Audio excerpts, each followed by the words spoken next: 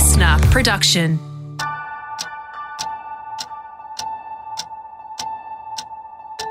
Hey, I'm Matt Dwyer, and welcome to Sleep, where Professor Harriet Hiscock and Associate Professor Emma Cerberus from the Murdoch Children's Research Institute help you identify sleeping problems in your children, from infancy through to secondary school, and give you easy-to-understand steps to improve their sleep cycles and overall health. Over the series, we've gone from talking about sleep in infancy all the way through to adolescence and how we manage their healthy sleep cycles. But one thing we haven't really gotten onto yet is special populations, two of the main ones being ADHD and autism. Harriet, do we approach these differently? And how do the sleep cycles change for special populations? Yeah, well, I might talk a little bit about autism and then throw over to Emma to talk about attention deficit hyperactivity disorder, or ADHD. So, autism is now thought to affect, some estimates will say 1 in 60, but certainly 1 in 100 Australian children. So we're not quite sure why, but we're certainly seeing more and more of it. And I think partly that's better recognition. And children with autism, up to 70% of them will have a problem with their sleep at some stage during their lifetime. So it's incredibly common. And that can often start with the infant sort of sleep problems, toddler sleep problems we've talked about. So by and large, they're quite similar problems. But there's a few different things with children who are on the autism spectrum about their sleep. One is they can get into very long pre-bedtime routines, and everything has to happen exactly the same way, or they get very stressed and anxious. So their hand has to be held a certain way. They have to be patted a certain number of times, or the parent has to read the same book every night again and again. And if they deviate, then the child gets really upset. So that sort of set patterning is common. The other issue that we see in children with autism that we don't often see in other kids is that they can be awake for 2 or 3 hours overnight. So they get off to sleep with or without their parent, and then they wake at about 1 a.m. and they're awake for 2 or 3 hours. And then they go back to sleep again. And sometimes that's okay because they stay in their room and they just play in their room and they don't disrupt the rest of the household. But it becomes a real problem if they're getting out of their room and waking up their parents or other siblings as well. And that's really disturbing for everyone. And it also means that child's not getting enough sleep, and that can affect, have flow-on effects to their behaviour and their learning the next day. And I'm sure the autism spectrum is so broad. Very. So yeah. I guess you would be really approaching each case so specifically. Yeah, but some of the, certainly all the good sleep hygiene, the good sleep patterns and habits still apply. So, no screen time an hour before bed, no caffeine after 3 p.m, having the same bedtime routine, but keeping that a lot shorter if you can, not letting that creep out to be an hour-long routine. Parents of children who are on the spectrum will probably be familiar with a technique called social stories, whereby you draw out a little sequence of what might happen at bedtime, or whatever social situation it might be. So a social story for a child on the spectrum might be a picture of them having dinner, doing their teeth, getting into their pyjamas, reading a book, and then saying time for bed. One of the things is because children on the spectrum can take things very literally, is if you say time to go to sleep, they might think they have to go to sleep straight away, within a minute. So you might actually have to say time to go to bed, close your eyes and rest. And that might be easier for them to understand. But I think the social stories, and there's a lot of them on the internet around sleep, and developing a social story with your child can really help set up the expectations and help to keep some limits perhaps on that bedtime routine that can otherwise just be expanded for a long time. Yeah, there's some really nice resources on Autism Speaks. So if you just do a Google search for that, there's really nice visual resources that parents can use to help to develop some visual charts around sleep and to really map it out for young people with autism. And they also have bedtime passes on there too. So we talked about that in previous episodes, where they can have that under their pillow and use that to leave the room once. And there's particular ones that they have on there to give you a bit of an example of how to develop one with your child. I think the other thing is there's a lot of products sold for sleep full stop, but particularly for children who are on the autism spectrum with sleep problems. And one of the biggest thing has been weighted blankets, because children on the spectrum often have some sensory issues, and being contained and cocooned can make them feel calmer. But a colleague of ours in the UK did a large trial comparing sleep of children on the autism spectrum who had weighted blankets versus not, and he found absolutely no difference in their sleep. So just a little caution to parents, don't go out and buy expensive products. If your child does like that sensory thing, maybe just a firm sheet and a doona and a blanket over the top of them rather than buying an expensive weighted blanket might be a better way to go. Do children on the autism spectrum need more or less sleep, or is it the same amount? They really need the same amount. Yeah. They often don't get it, but they really do need the same amount as their typically developing peer. Yeah. Yeah, and the research shows that if a child with autism also has sleep problems, that it does make everything else worse. So it means that they have more difficulty regulating their emotions during the day, their behaviour is harder to manage, and the symptoms of their autism overall are worse. So that certainly indicates that they do need the same amount of sleep. And potentially by addressing some of the sleep problems, you might see some improvements in day-to-day functioning. And I just agree, Emma, and I think a note of caution too for children who are a bit further along the spectrum and who may be non-verbal, physical health things can affect their sleep, and they can't actually say, I've got a sore ear or I've got a sore throat. And so very important, if your child's been sleeping pretty well and they suddenly stop sleeping well and they're non-verbal, take them to your GP, get a thorough physical examination, including their mouth, because often it's hard to get children on the spectrum to the dentist, and they can actually have, holes in their teeth or problems, an abscess developing I've seen before. So sometimes you just need a thorough physical examination to rule out anything that might be disturbing them getting to sleep as well. In comparison, we've mentioned that there aren't really any lasting permanent effects for children growing up who aren't on the spectrum. Have you found that there are more lasting effects or permanent? I'm not sure if the research is out there for children on the spectrum in terms of long-term effects. Yeah, the research, there have been a few studies that have looked at how persistent sleep problems are in children with autism, and certainly find that if sleep problems are untreated, that they are more likely to persist over time. But these haven't been long-term studies. They're just really, those studies aren't available at this point. But I think it's a really interesting area. But I think looking at some of the shorter-term studies that have been done have certainly linked poorer sleep to poorer functioning in kids with autism. And Emma and I are in the middle of finishing off a big study in Melbourne of children on the autism spectrum with sleep problems, half of whom have got help and support and strategies and the other half haven't. So we're following them up and, funding permitting, but hopefully we can keep following them up and have an answer to that question about the longer term beyond 12 months sort of effects. So what kind of options do we have when we're addressing these issues? So certainly at the start of the night with the routine, I think the social stories that I've mentioned are really invaluable for parents to set up a healthy bedtime routine and ensure that it doesn't become too long. And it's really the same otherwise as you would treat typically developing children. So, if the child will only fall asleep with mum or dad next to them, you've got the choice of camping out or the checking method that we've talked about in the earlier episodes. So the checking method is where you leave your child in their room and come back and check on them, say after a minute, 2 minutes, 3 minutes, and gradually stretching out that time. Or the camping out is when you put your chair or camp bed right next to their bed. You might hold their hand for the first few nights while they fall asleep. The next few nights you might just sit there and just use your voice to reassure them, and you gradually move that chair or camp bed out of their room about a foot every couple of nights. So it might take, 7 to 14 nights to move out.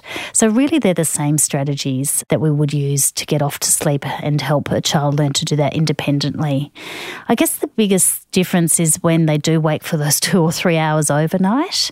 And what those children on the spectrum have done is they've got 2 separate blocks of sleep. So they've got their first block of sleep, maybe from 7 p.m. till 1 a.m. Then they're awake for 2 hours, and then they have a second block of sleep. And what we need to do is bring those 2 blocks of sleep back together. So we actually use the technique of bedtime fading, which we've talked about in previous episodes, where we temporarily set that child's bedtime much later because we want the 2 blocks of sleep to merge together. So if your child's waking at 1 a.m. and not getting back to sleep until 3 a.m, you actually might put them to bed at 11 p.m. which I know just sounds crazy because you're thinking, wow, what am I going to do? But 11 p.m. for 2 nights, then 10:45 for the next 2 nights, then 10:30 p.m. for the next 2 nights. And what you'll find is that they will merge those 2 blocks of sleep together. And once they've started to do that and they're not up for those 2 hours overnight, then you just start bringing everything earlier, bringing forward their bedtime. And the important thing is leading up to that temporary late bedtime, make sure there's no screens, it's a quiet time, quiet activities, looking at books, drawing, anything that you know works to quieten your child down. And again, that's a big commitment for parents, so they need to clear their diaries and make sure they're not going out. But I've had really good success of bringing those 2 sort of separate sections of sleep together by doing that over a couple of weeks.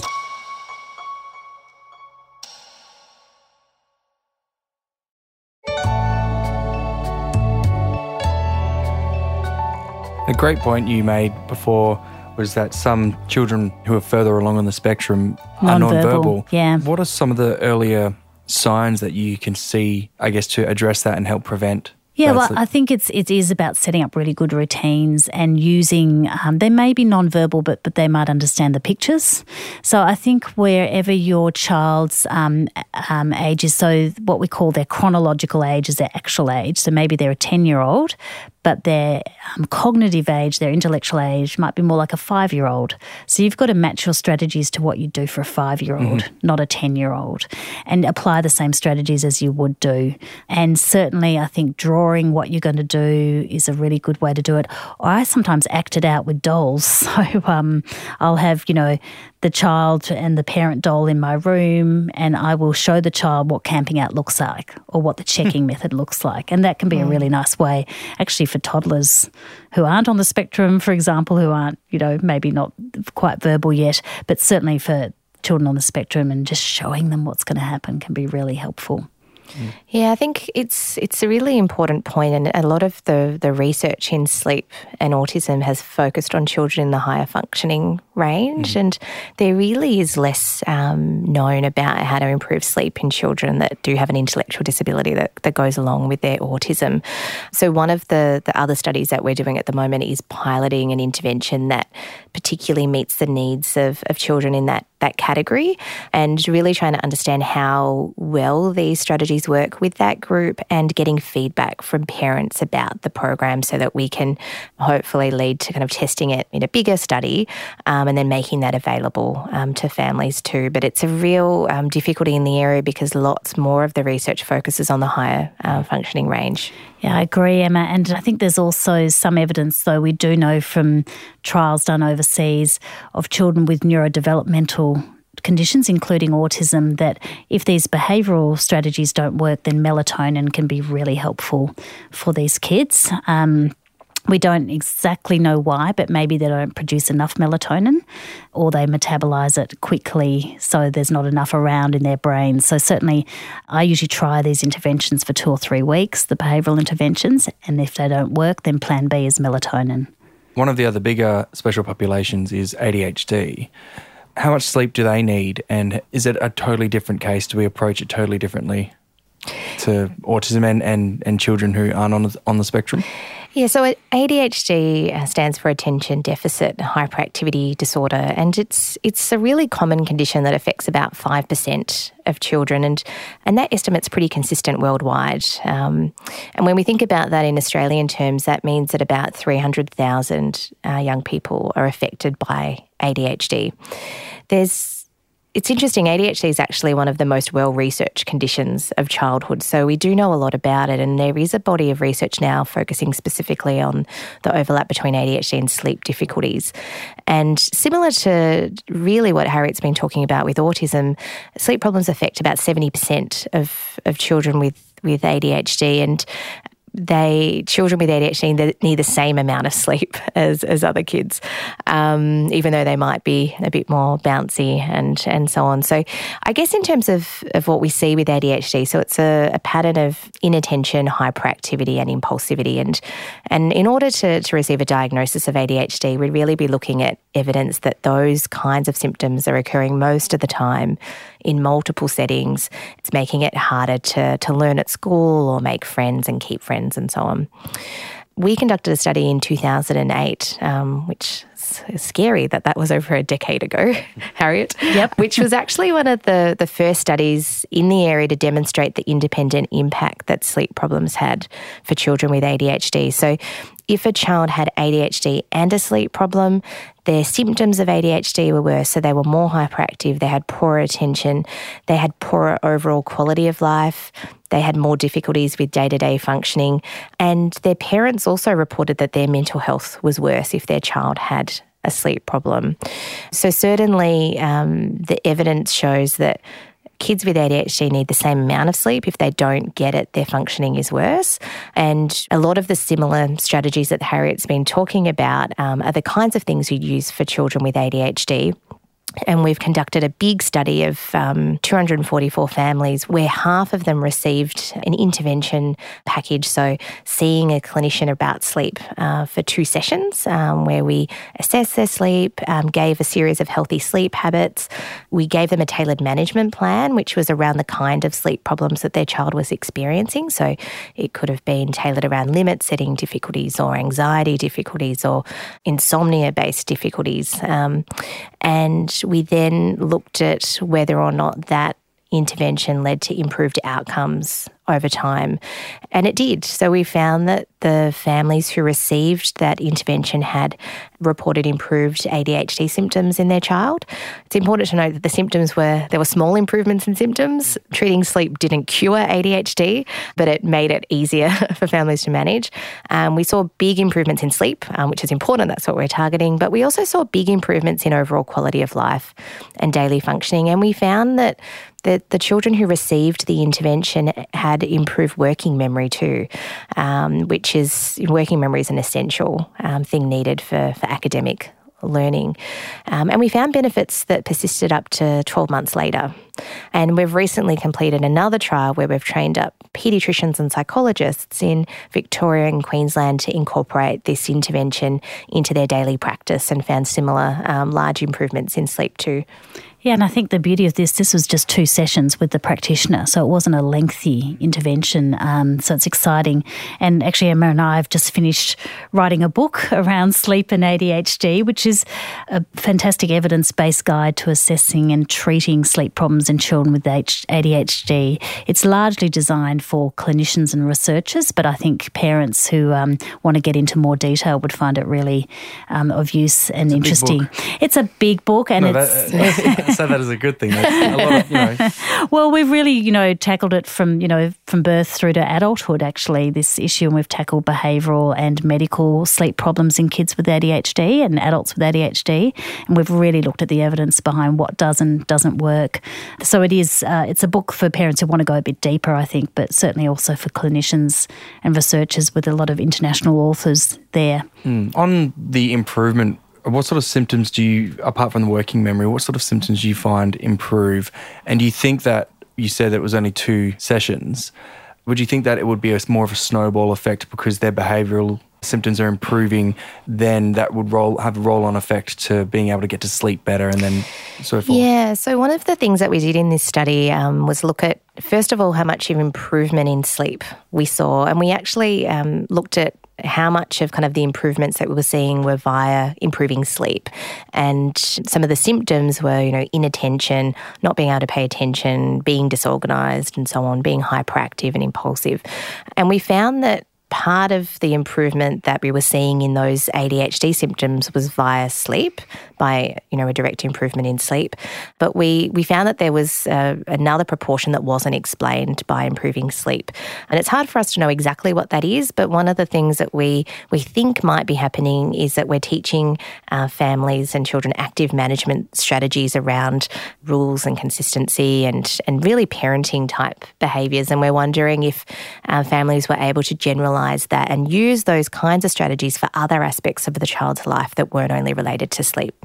Yeah, so they were learning to set limits around their child's sleep and then taking that to setting limits around their child's behaviour as well as what we're thinking. Yeah, but it's really interesting in the area of ADHD and sleep. So we know that the sleep problems appear to increase compared to children without ADHD from about the age of 2.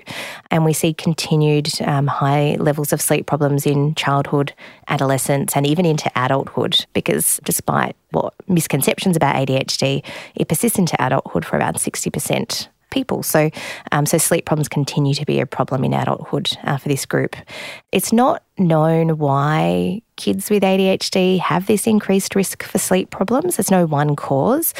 It could be that there are the pathways in the brain that relate to sleep, attention, arousal, they're overlapping. So that might be a reason why we see increases in sleep problems in this group.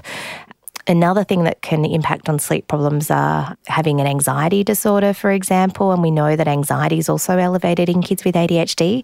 And some of our research shows that the other things that go along with ADHD, like anxiety or significant behavioural difficulties, seem to be a pretty strong predictor of sleep problems in this group. But the other one that's, I guess, a bit special to this population is the use of stimulant medication. And we know from studies that stimulant medication does result in a slight increase in insomnia that seems to be short-lived, but that could be a contributing factor. But it's important to note that kids with ADHD that don't take medication also still have increased sleep problems, so it can't be the only cause. Yeah, I think that's spot on, Emma, and it's a very individual case by case. So if your child has ADHD and they're on stimulant medication, as Emma said, when we first start on stimulant medication, we start with very low doses to try and avoid insomnia as a side effect, and then we build up over a few weeks to the required dose that the child needs. And if they still have insomnia, it's thought to be one of two things. Either it's caused by the medication, or it's because the medication's wearing off at around 4 o'clock in the afternoon and the child gets a rebound of their ADHD symptoms before bedtime, a bit like a second wind, and that stops them going to sleep. So sometimes the treatment is changing the dose of the medication, or sometimes it's giving a small amount of short-acting Ritalin, which lasts around 4 hours, as opposed to the long-acting Ritalin, which can last 8 to 12 hours. But giving a short-acting Ritalin just at around 4 p.m. in the afternoon to take the edge off the rebound of ADHD symptoms, which then actually sort of counterintuitively helps the child get off to sleep better. So I think that's really important to know that if your child's got insomnia and they're on the Ritalin or other sort of stimulant medication, that to speak to your treating doctor about changing either the dose or giving them a small amount at 4 p.m. can actually help. I'll ask this question again, but for the ADHD population, do you think that there is lasting and permanent effects when they're in bad sleep cycles?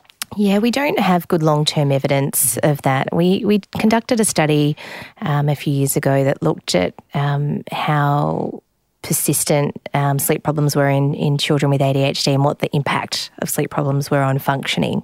But that was only done over a 12-month period. But that study did show that sleep problems were really common in kids with ADHD. So some were persistent, so some had sleep problems at all time points. But for some other kids with ADHD, they might not have had sleep problems at one time point, but they were likely to develop sleep problems over time.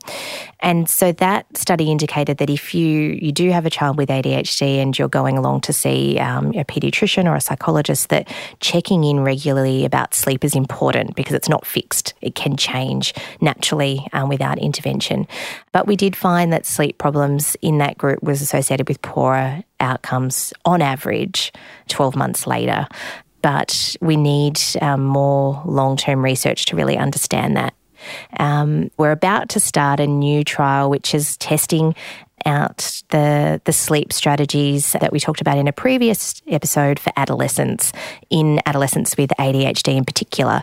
The research that I was talking about before, where we showed improved outcomes associated with treating sleep problems, was conducted with younger children.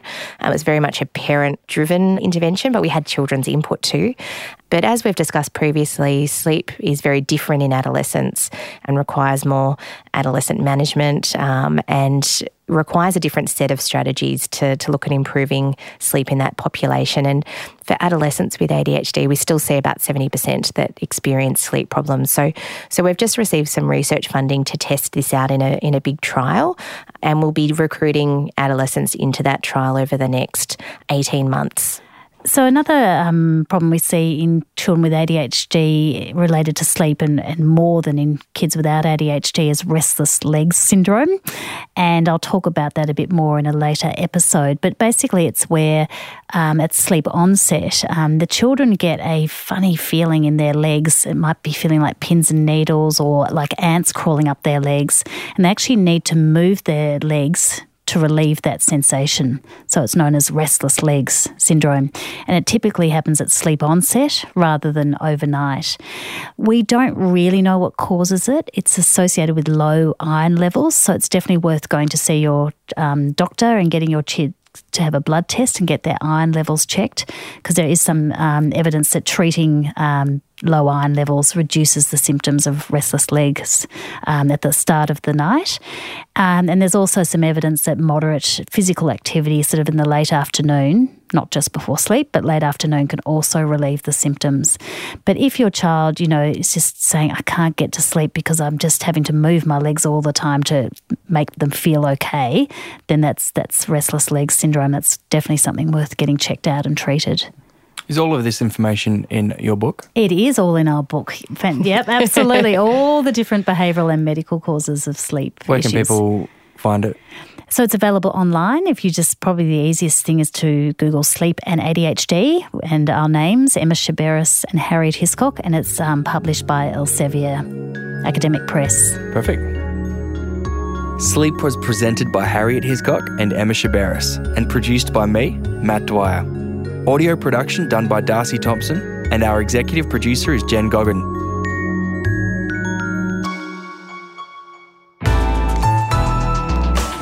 Listener.